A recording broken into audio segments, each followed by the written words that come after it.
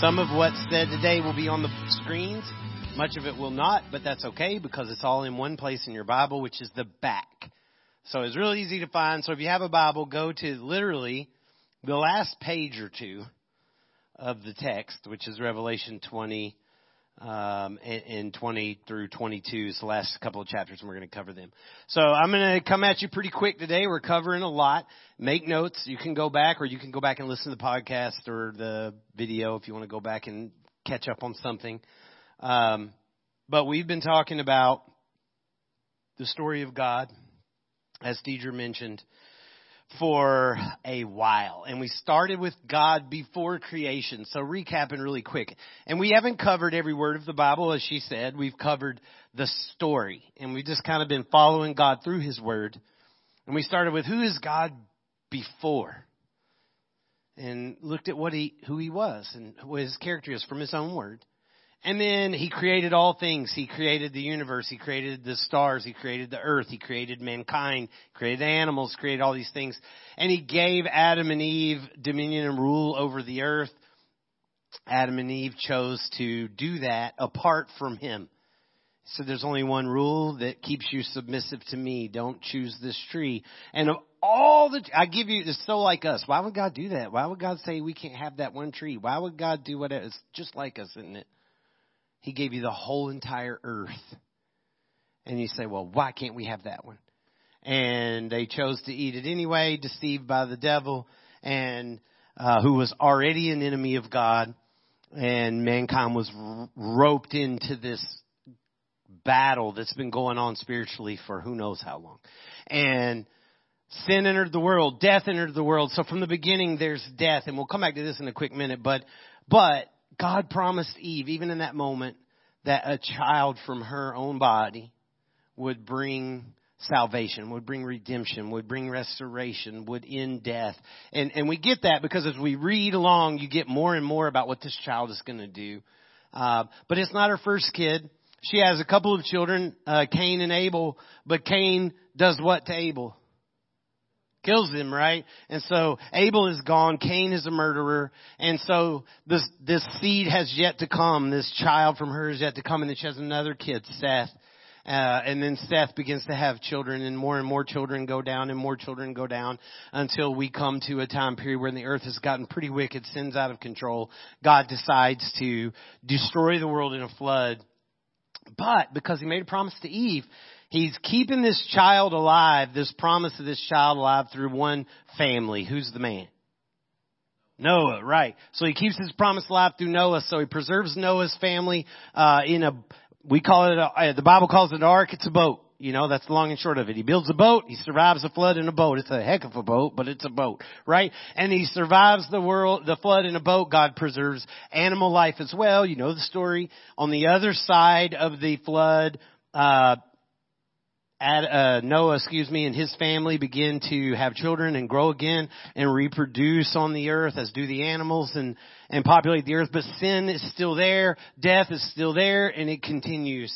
And over time, that sin grows. The people spread out. Sin starts to move across the globe.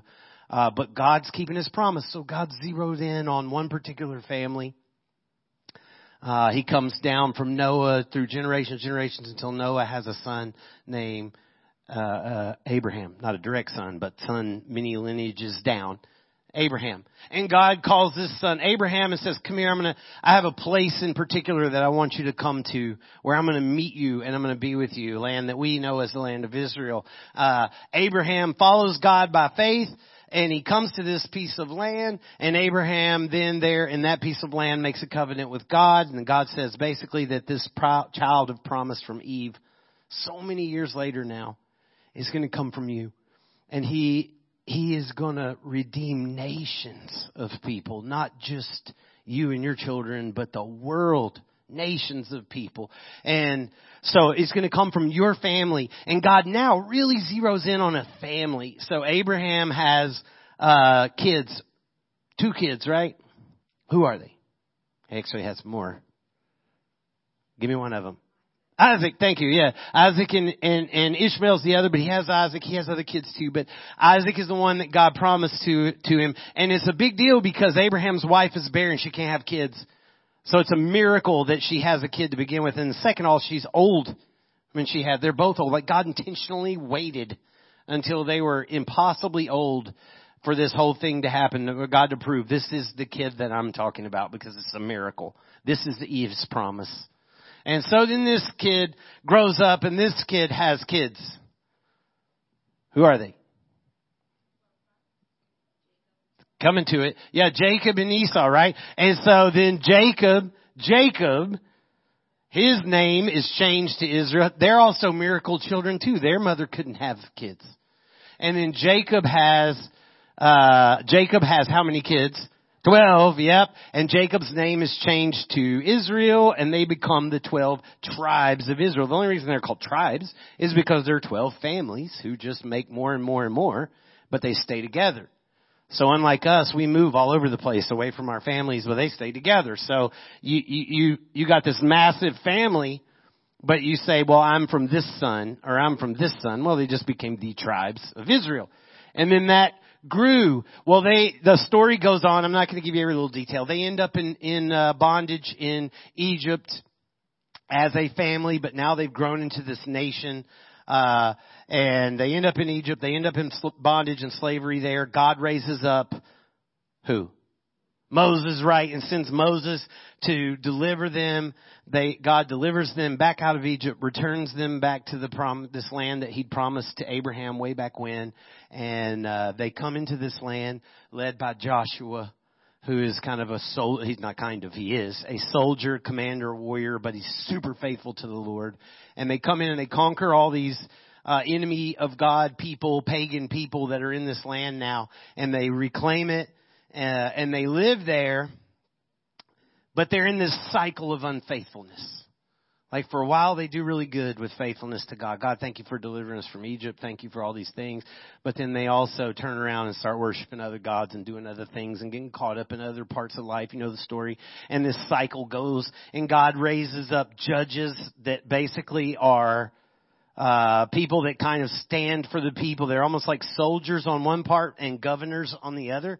And they lead the people to repent and to get straight and to get focused on God. But then after a while, they drift right back into it again. And then He'll raise another one up. And you have a whole book of those judges. And then after that, He brings kings because the people want a king. But they already had a king. Who was their king? Who was the people's real king? God, right? They already had that. But God said, if you want a human king like everybody else, fine, I'll give you one. So He gives them Saul first, who's kind of a rotten dude. And then God raises up David. And when God raises up David, God points at David, just like He did Abraham. And God says, this is going to be the family from the bigger family now, from the big 12 tribes. We're going to zoom back in again. And now it's going to be David's family, Judah, from that tribe. Is going to come this promise to Eve. And just as David is king, he's going to be the king. He's going to be the King of Kings. He's going to be the one that claims His throne. And God continues to work and fulfill His promise. And years go by. And you follow this cycle of repentance and whatever on and on. The people rebel continuously. Ultimately, God exiles them from their own land. He raises up Babylon. Historical fact, 586 BC, Babylon comes in, destroys all of Israel and Jerusalem, takes them captive back to Babylon for how long, you know? 70 years. Yeah, let's go, man. The pros over here with my crew. I know. 70 years, right? And so for 70 years they're in bondage, but after 70 years He'd promised they would come back, and they do. And God does other amazing things during that time period. You have Esther, this amazing woman that He raised up to save the people. It's all these cool little stories. But eventually, even though all that happened, the people go right back into sin again. And so God says, nothing. For 400 years, nothing. People have no idea what God thinks or cares about or wants to know or nothing for 400 years. No prophet, no preachers, no nothing for 400 years. Is He still there? Does He still care? Is he still around? Is the promise to Eve still good? It's been thousands and thousands of years since Eve. And now 400 years of nothing. Think America's not even close to that old. Think of how long 400 years is. Nothing. And then suddenly there's a star in the sky in Bethlehem that doesn't make sense. And the whole world is drawn to what is going on. And there's a baby born to a woman who has not been with a man. An impossible scenario, much like Abraham and his wife. Although it was natural, it was also impossible. Much like with Isaac and his wife, although it was natural, it was impossible. And now here you have not natural and not possible. Yet this woman has this child, and it is this promised child. She is from the tribe of Judah. And this baby is raised up, and this baby's name is Jesus, and he grows and he lives on the earth. And it becomes quickly apparent that this is not just a normal child, that this is literally the Son of God. And he begins to make that more and more known through unbelievable miracles. Not just healing the sick, raising the dead. Like things that are witnessed not in a corner. He didn't raise the dead in a corner. He raised the dead in front of crowds. Massive amount of people. Like it's easy for us to scoff at that, but you forget that he did this in front of everybody. Everybody saw it. It wasn't hidden in a corner. And all of these people, had it not been true, could have easily said, you're making that up. You're making that up. That didn't happen. Nobody saw that. He never did that. No, they all said, yeah, he did that. Even if I hate him, I still have to admit he did that. And so this man, though, goes to a cross, ultimately, which made no sense to anybody. Why would he be the king and do all this and yet go to a cross? Because the fact is, what he was coming to battle was what Eve and Adam had failed, and that was sin. That was death. Their greatest enemy became death. From the moment Adam and Eve ate that fruit, death entered their world, and no human since has been able to stop that until this person. And he, in order to defeat death, must face death. You can't defeat something you don't face. So he faced death. He took sin on himself. He went to a cross. He was nailed to it. And there was nothing holy about the cross. The holy was the one on it. The cross was a piece of torture, an instrument of torture. It just happened to be that was the case at the time. And suffered unimaginably, died, put in a grave. And it's all over again. Now what? God's silent again for 3 days this time though. And then boom, the world shakes. The grave opens and out comes this same person. Not a glowing space alien. The same person. The same body. The same scars. The same person. He did not come back a ghost and say there's something after life. He came back and said, I have beaten death. I am now alive again, myself. And because of that, then he tells his disciples, these guys who are following him, you now have the power over death. Through me, by faith in me, you now have the power over. You need fear death no longer. Death cannot have you because you belong to me. And when he said that, he empowered them to share that with others, to tell the world there's hope. You don't have to die. And he gave this hope to them and empowered them to gather to worship and to share that truth and to equip others to understand that truth and to follow Christ. And that became the church. And then the church became the story through all of the New Testament, which we've covered. Jesus returned to where he came from when all this started, to be with the Father. In heaven, wherever heaven is, I don't know. I'm not going to pretend like that's outer space or what does that mean? I don't know. But wherever it is, that's where he went. Promising he would come again. Promising he would come again. Not just to scoop us up, but to establish what Adam and Eve lost. So he saved death, but now to give back this kingdom that he created. Every day he created, what did he say after it? It's good. Right? So he promised to come back to make that the case. So there's your story, man. That's it. Cover to cover, all the way to the end. And Revelation is looking forward to that day when he comes back And we've already talked through Revelation a little. We skimmed it really fast. I am not going to detail into Revelations that much because I don't have the time. We're not studying Revelation. We're studying what I just told you in 10 minutes, the story of God. So what we are going to do is we're going to cover a little. If you want to hear more, you want to lay into Revelation, then I've got a podcast online. You can go listen to it, or you can ask me. I can give you some reputable people to listen to if you want to, or follow, or check into. If you want to know more, you can ask me, and I'll tell you how to find more on that if you want a verse-by-verse detail. But that's not what we're doing. What we're doing is zooming in on the end here. And I'll tell you this going in really quick. If you open the news, it's always depressing, ain't it? It's almost always depressing. It's always somebody killed. It's always somebody shot. It's always a fight. It's always a war everywhere, war all the time. And everybody seems to think that if they would just do it my way, that would not be a problem anymore. Or if we could just elect the person I think, then peace would come to the world. Or if just these people would just do what these people want, then there would be no more fighting. But that's not been the case. Do you know that Adam and Eve went from eating that fruit, their kids' murder entered the world. Do you realize how fast sin went from 0 to 1,000,000?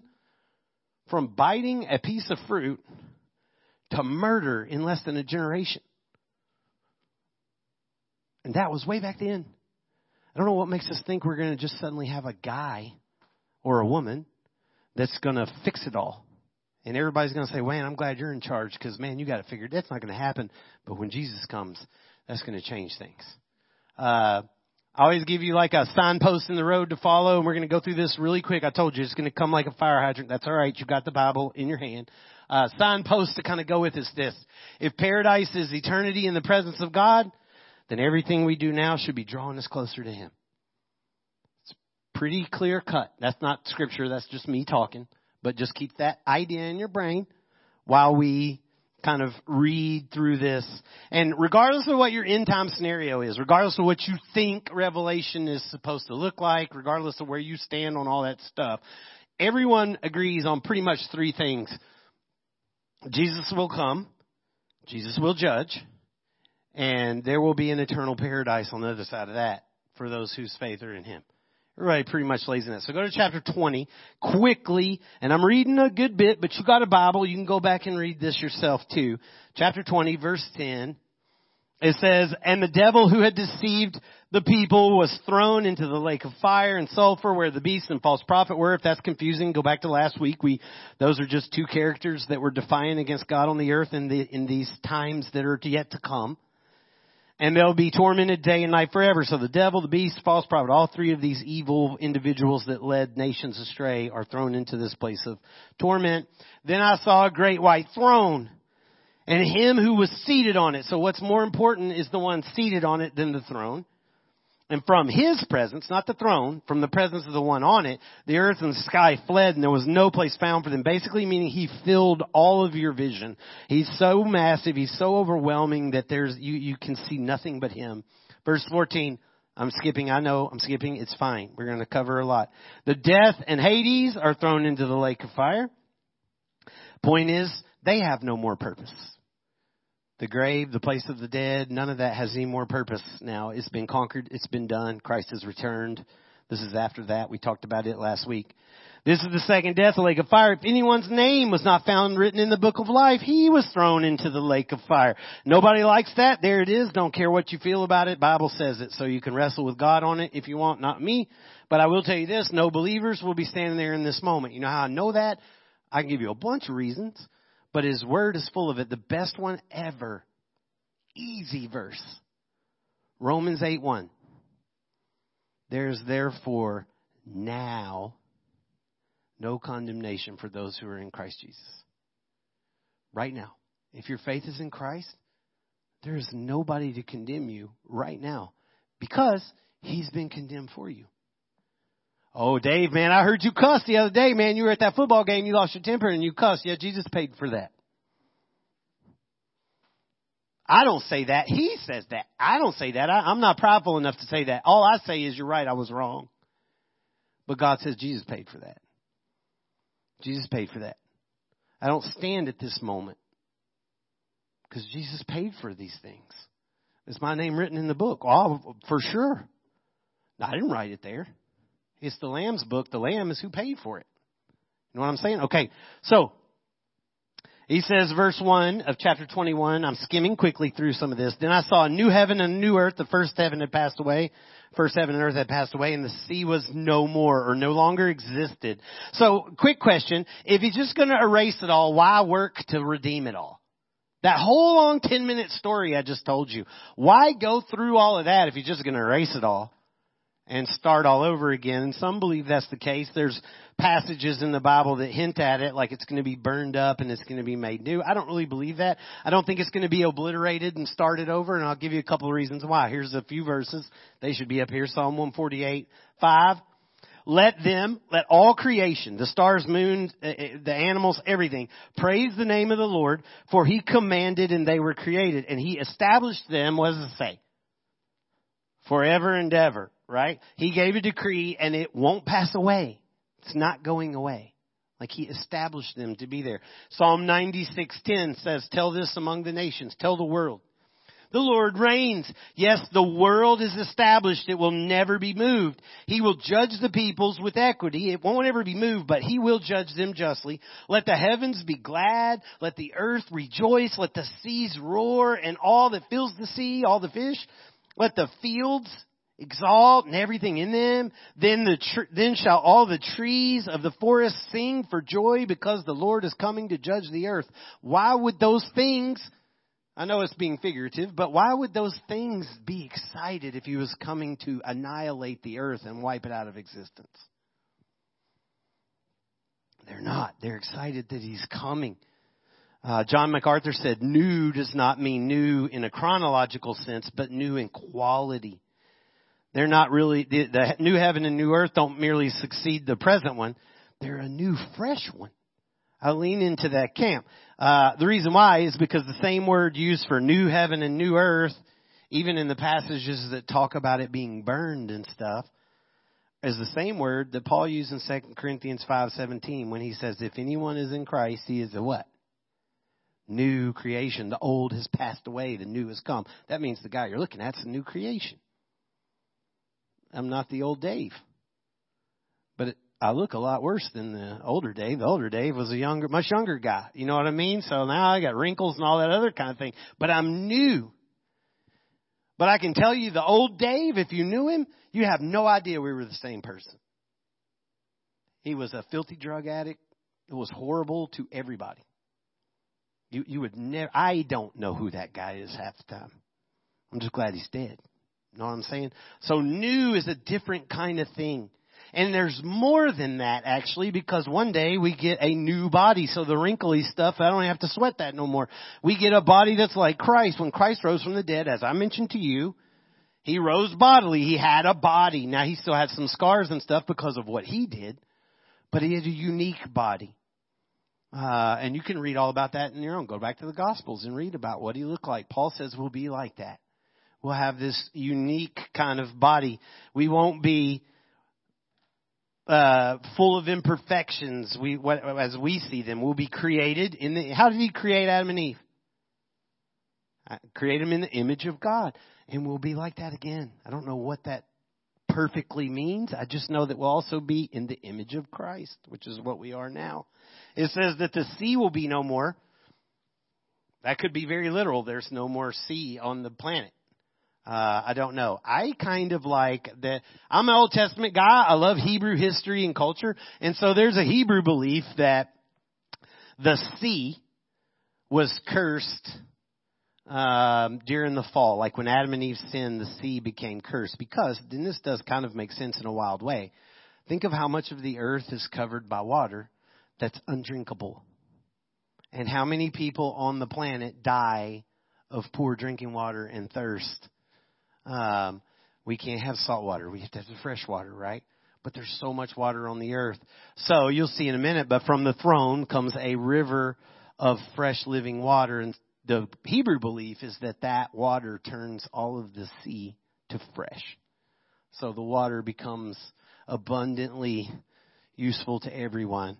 Don't know if that's true. You'd be like, oh, what does that mean for the fish? Look, come on, man. Let's get past all that. He created it. We're talking about something new, right? Verse 2, chapter 21, verse 2, and I saw a holy city, New Jerusalem, coming down out of heaven from God. This would be kind of the capital city, not like heaven. This is a city. Prepared.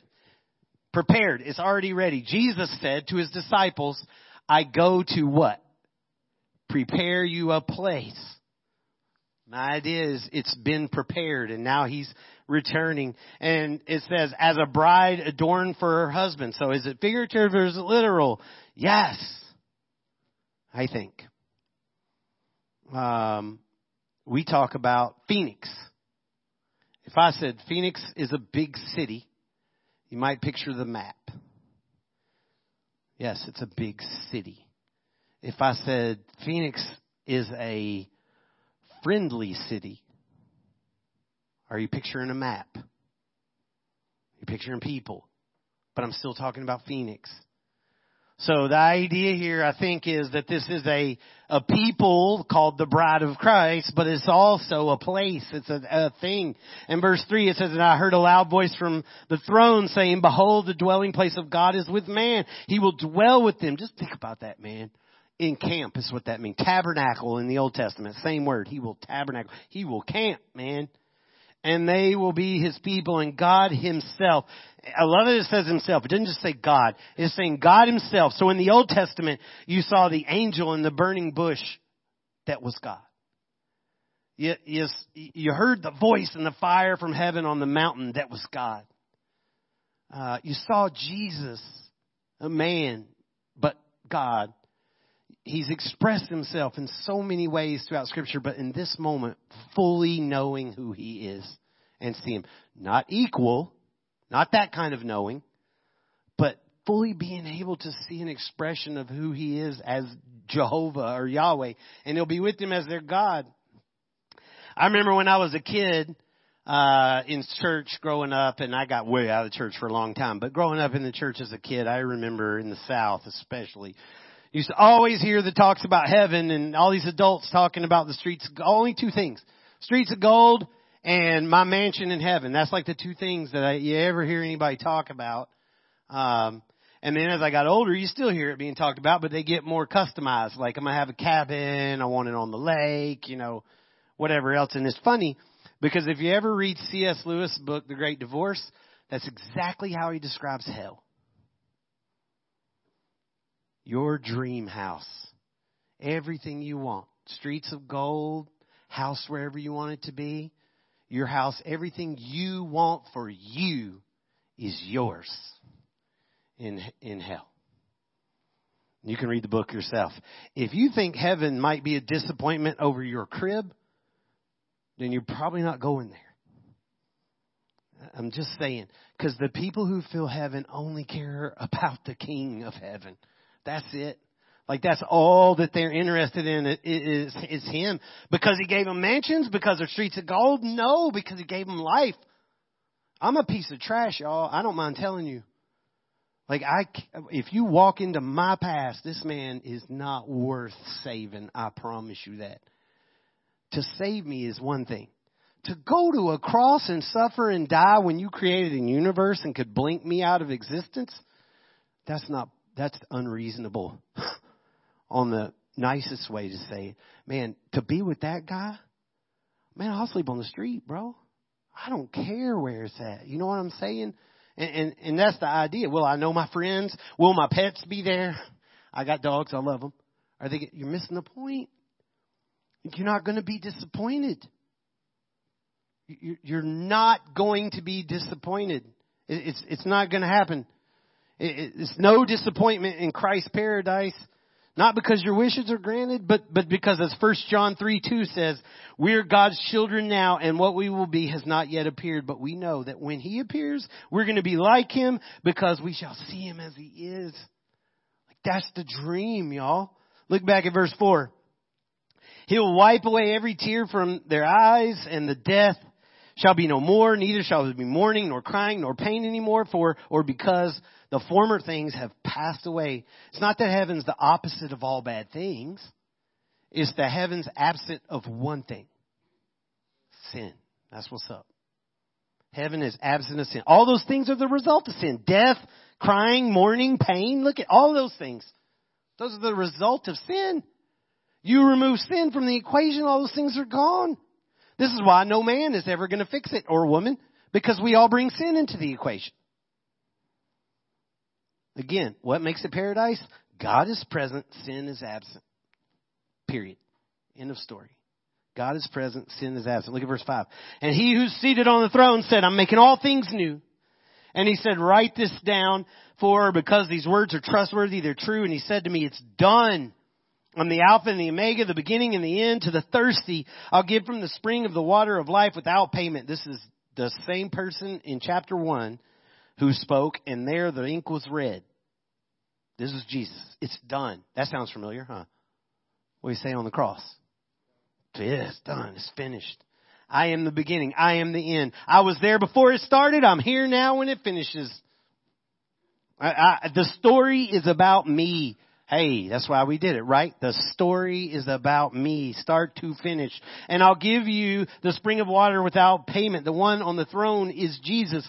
Isaiah 55, Old Testament, verse 1. Come, everyone who thirsts, come to the waters, and he who has no money, come, buy, eat, come, buy wine, milk, without money, without price. This place is a place where you don't have to buy these things. They're for you. He earned them for you. Psalm 42:1. As the deer pants for flowing streams, so my soul pants for you, O God. My soul thirsts for God, for the living God. And here in this day, the thirst is over. The water is pouring. Pouring. Look at verse 7, chapter 21. The one who conquers will have this inheritance, and I will be his God, and he will be my son. There is no confusion. Verse 10, skipping down. And he carried me away in the spirit to a great high mountain, and he showed me the holy city, Jerusalem, coming down out of heaven from God, and having the glory of God, and its radiance was like a rare jewel, like a jasper. Just let your brain go wherever it goes. You picture this. Clear as crystal. It had a great high wall with 12 gates, and at the gates 12 angels, and on the gates the names of the 12 tribes of the sons of Israel were inscribed. On the east there were 3 gates, on the north 3 gates, the south 3 gates, and on the west 3 gates. And the walls of the city had 12 foundations, and on them were the 12 names of the 12 apostles of the Lamb. Without getting overcomplicated, the foundation is the church, the 12 apostles, and the walls represent Israel, the 12 tribes. The whole foundation built around this whole book, more or less. And the one who spoke to me had a measuring rod and said, go measure it. The measurements, I won't go into them all. It's 15 miles squared at the base.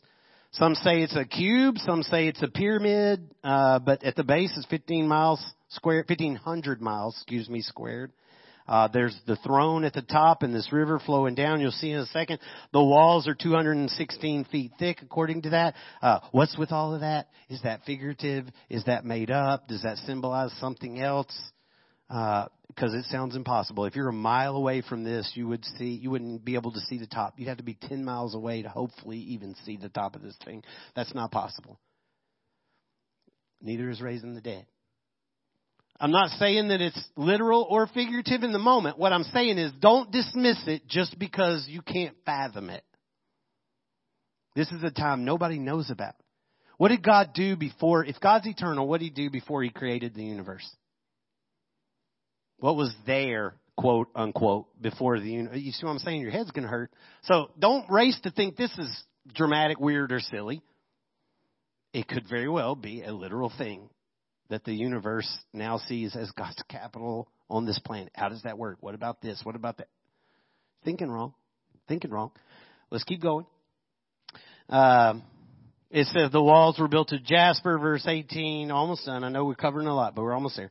While the city was pure gold, like glass, the foundations of the wall of the city are ordained with all kinds of jewels. Verse 21. The 12 gates were 12 pearls. Each gate was made of a single pearl, and the street of the city was pure gold, like transparent glass. So this is where those people I spoke of before get the idea of streets of gold and all those kind of things. So is it literally gold or not? I think it's likely used to illustrate to us something beautiful and amazing and valuable and impossible to describe the wealth of. Because does God need a rock? Know what I'm saying? You could say, well, that's ridiculous. A pearl the size of a gate like that. What kind of clam grew that? I mean, come on, dude. That's not the point. The point is this thing is priceless. To God, those streets, gold means nothing to him. You understand that? Why does gold mean anything to us? Why didn't copper mean more than gold? Why is silver not more than gold? You know what I'm saying? We've established that gold is going to be the valuable rock. Not God. But God says, because you value gold, let me show you my place. That kind of thing. God doesn't need it, but it's there to tell us how beautiful and rich and amazing He is. Adrian Rogers says the walls are for the glory of God. Because if it's a safe place, what do you need walls for? It's not about security. It's for His glory. In a sense, they're monumental walls that are engraved with the names of the 12 tribes and the 12 apostles. Verse 22, almost done. Chapter 21. I saw a new temple in the city. Its temple is the Lord. I saw no temple in the city, for its temple is the Lord, the God Almighty, and the Lamb. And the city has no need for sun or moon to shine on it, for the glory of God gives it light. Now that doesn't say they're not there. It didn't say there is no sun or moon. It just said there's no need for them. Because God gives it light, and its lamp is the Lamb. And by its light will the nations walk, and the kings of the earth will bring their glory into it. And the gates will never be shut by day. So there you can see already the walls are not to keep but not a big deal. And there will be no night there in that place. Doesn't mean there's no night anywhere in the universe, but there, no. They will bring into it the glory and the honor of the nations. So there'll still be people on the earth. Just as Adam and Eve were in paradise on the earth. And he says, but nothing unclean will ever enter it, nor anyone who does detestable or false things. That's because they've already been judged, and they're in this place called Lake of Fire. But only those who are written in the Lamb's Book of Life. Last little paragraph here. Let's go into chapter 22. And the angel showed me the river of the water of life, bright as crystal, flowing from the throne of God and the Lamb, through the middle of the street of the city. Also on either side of the river, the tree of life with 12 kinds of fruit, yielding each month leaves for the healing of the nations. Verse 3. No longer will there be anything accursed, but the throne of God and the Lamb will be in it, and His servants will worship Him. They'll see His face, and His name will be on their foreheads. Doesn't mean stamped there. It means that their entire vision and identity is in Him. And night will be no more. Darkness was the symbol of judgment or sin. It's gone. They will need no light of lamp or sun. Doesn't say again that it's gone. It just says they won't need the sun. For the Lord God will be their light, and they will reign forever and ever. So what will eternity be like? If you get too caught up in trying to envision every little rock and stone here and every little thing and every dimension and all these things, you're going to be that person who's looking for your street of gold and your cabin and missing the fact that you're going to see His face, and He's going to be there, and He's going to wipe away every tear, and no sin will enter, and no death will be there, and no suffering will be there. Well, doesn't sinless perfection mean I know everything? Will you know everything? Will you know everything? No, because there's only one who does. That's God. He's the only one all-knowing. So don't think you're going to have all the answers to the mysteries of the universe. That is not the case. You didn't create it. He did. Adam and Eve did not have all the answers to the universe. Sinless perfection doesn't mean omniscience and all-knowing and all that kind of thing. They're still going to learn. People say, oh, well, that sounds boring to me. Like eternity? Like I can't even get my brain around that. We're just going to sing for all eternity, you know. I'll be honest, that would bore me to death. Like I'm a musician, but it would kill me if you telling me that heaven is standing there singing for eternity. I think we're still going to learn. We're still going to grow. We're still going to discover. God created Adam and Eve and did what? Gave them charge over the garden, over the earth. And told them, be fruitful and multiply. Now, I don't know about the multiply part, but what I'm talking about is they had responsibilities. Adam named the animals. Come up with a name. What are we going to call this one? You know, I don't know. I mean, he had to cut. It didn't make him a sin. Sin was not related to that. That was his responsibility. I think we'll do that. I think we'll discover, we'll grow. It says to enjoy God forever, to know God, whatever. That is a process. I could say I know Molly, but I can guarantee you there's a lot about Molly I still don't know. We've been married 22 years. I guarantee you in 20 years from now, I'll know her different than I know her now.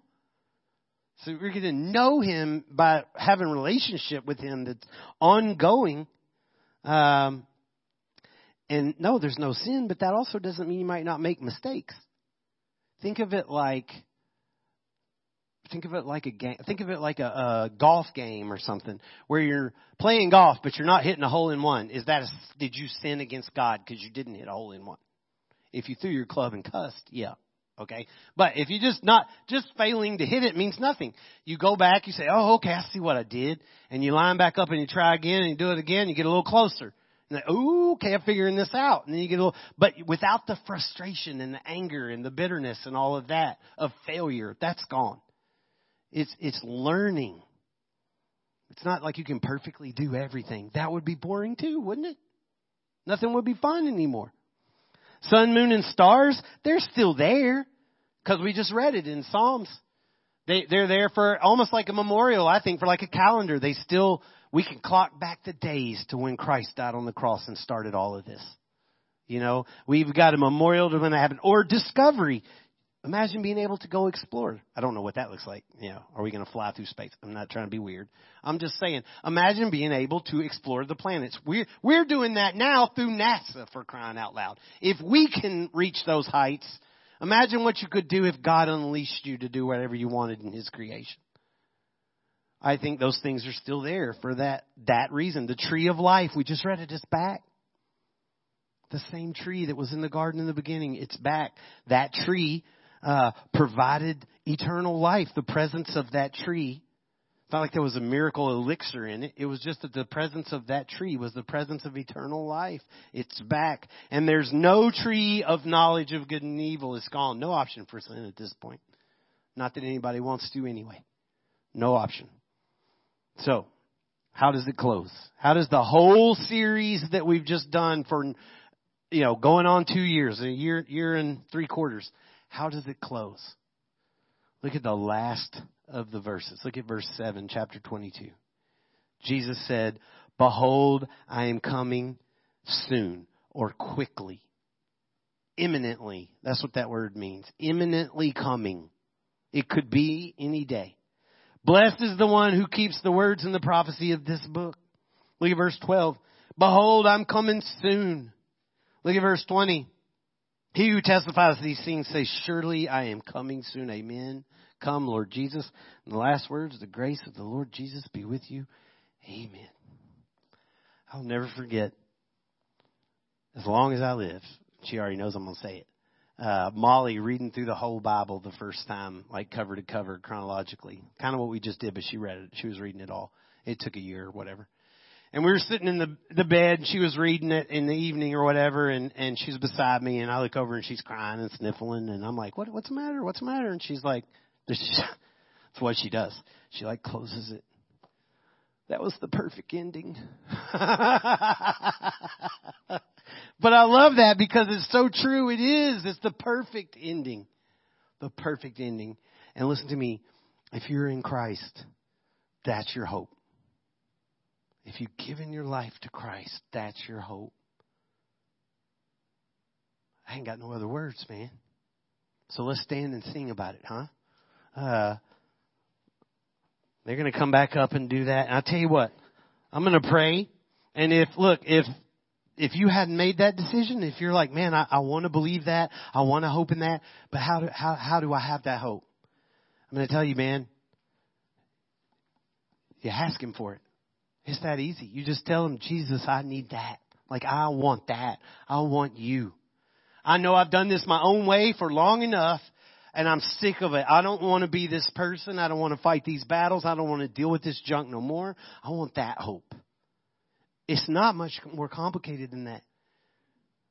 If you start there, the next thing is repentance, but that's not you. That's Him. He walks you through that and draws you towards Him and away from all those things. Let me pray. Lord, I love you. You're awesome and amazing. Thank you for such an incredible story.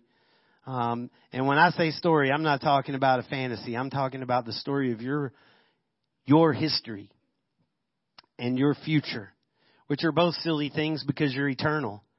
But knowing that we have hope of paradise eternal, God, that we have that hope only because you promised Eve something in the beginning. Only because you patiently waited for so long that you delivered your son, your only son, to a cross at the perfect moment in history to pay for all of that sin, Lord. The sin past, the sin present, sin period. To nail it to a cross and defeat death, the impossible. To defeat death because I have no hope of doing that. I can die on a cross. I just can't get back up. But you did that. You did that for me. I can do good things, but I can't not sin. No matter how hard I try, at some point it happens again, but you nailed it to a cross and said, I could be free of it. It's paid for. Man, God, that's amazing. And if that weren't enough, paradise. Not because of gold, because of you. Man, Lord, you're just amazing. And I pray if there's anybody here today that has not let you have their life, God, please open their eyes to see who you are today. Let this be a day, no matter where they go out of this door, where their life is just not the same. God, you are awesome. We love you and we praise you. In Christ's name, amen.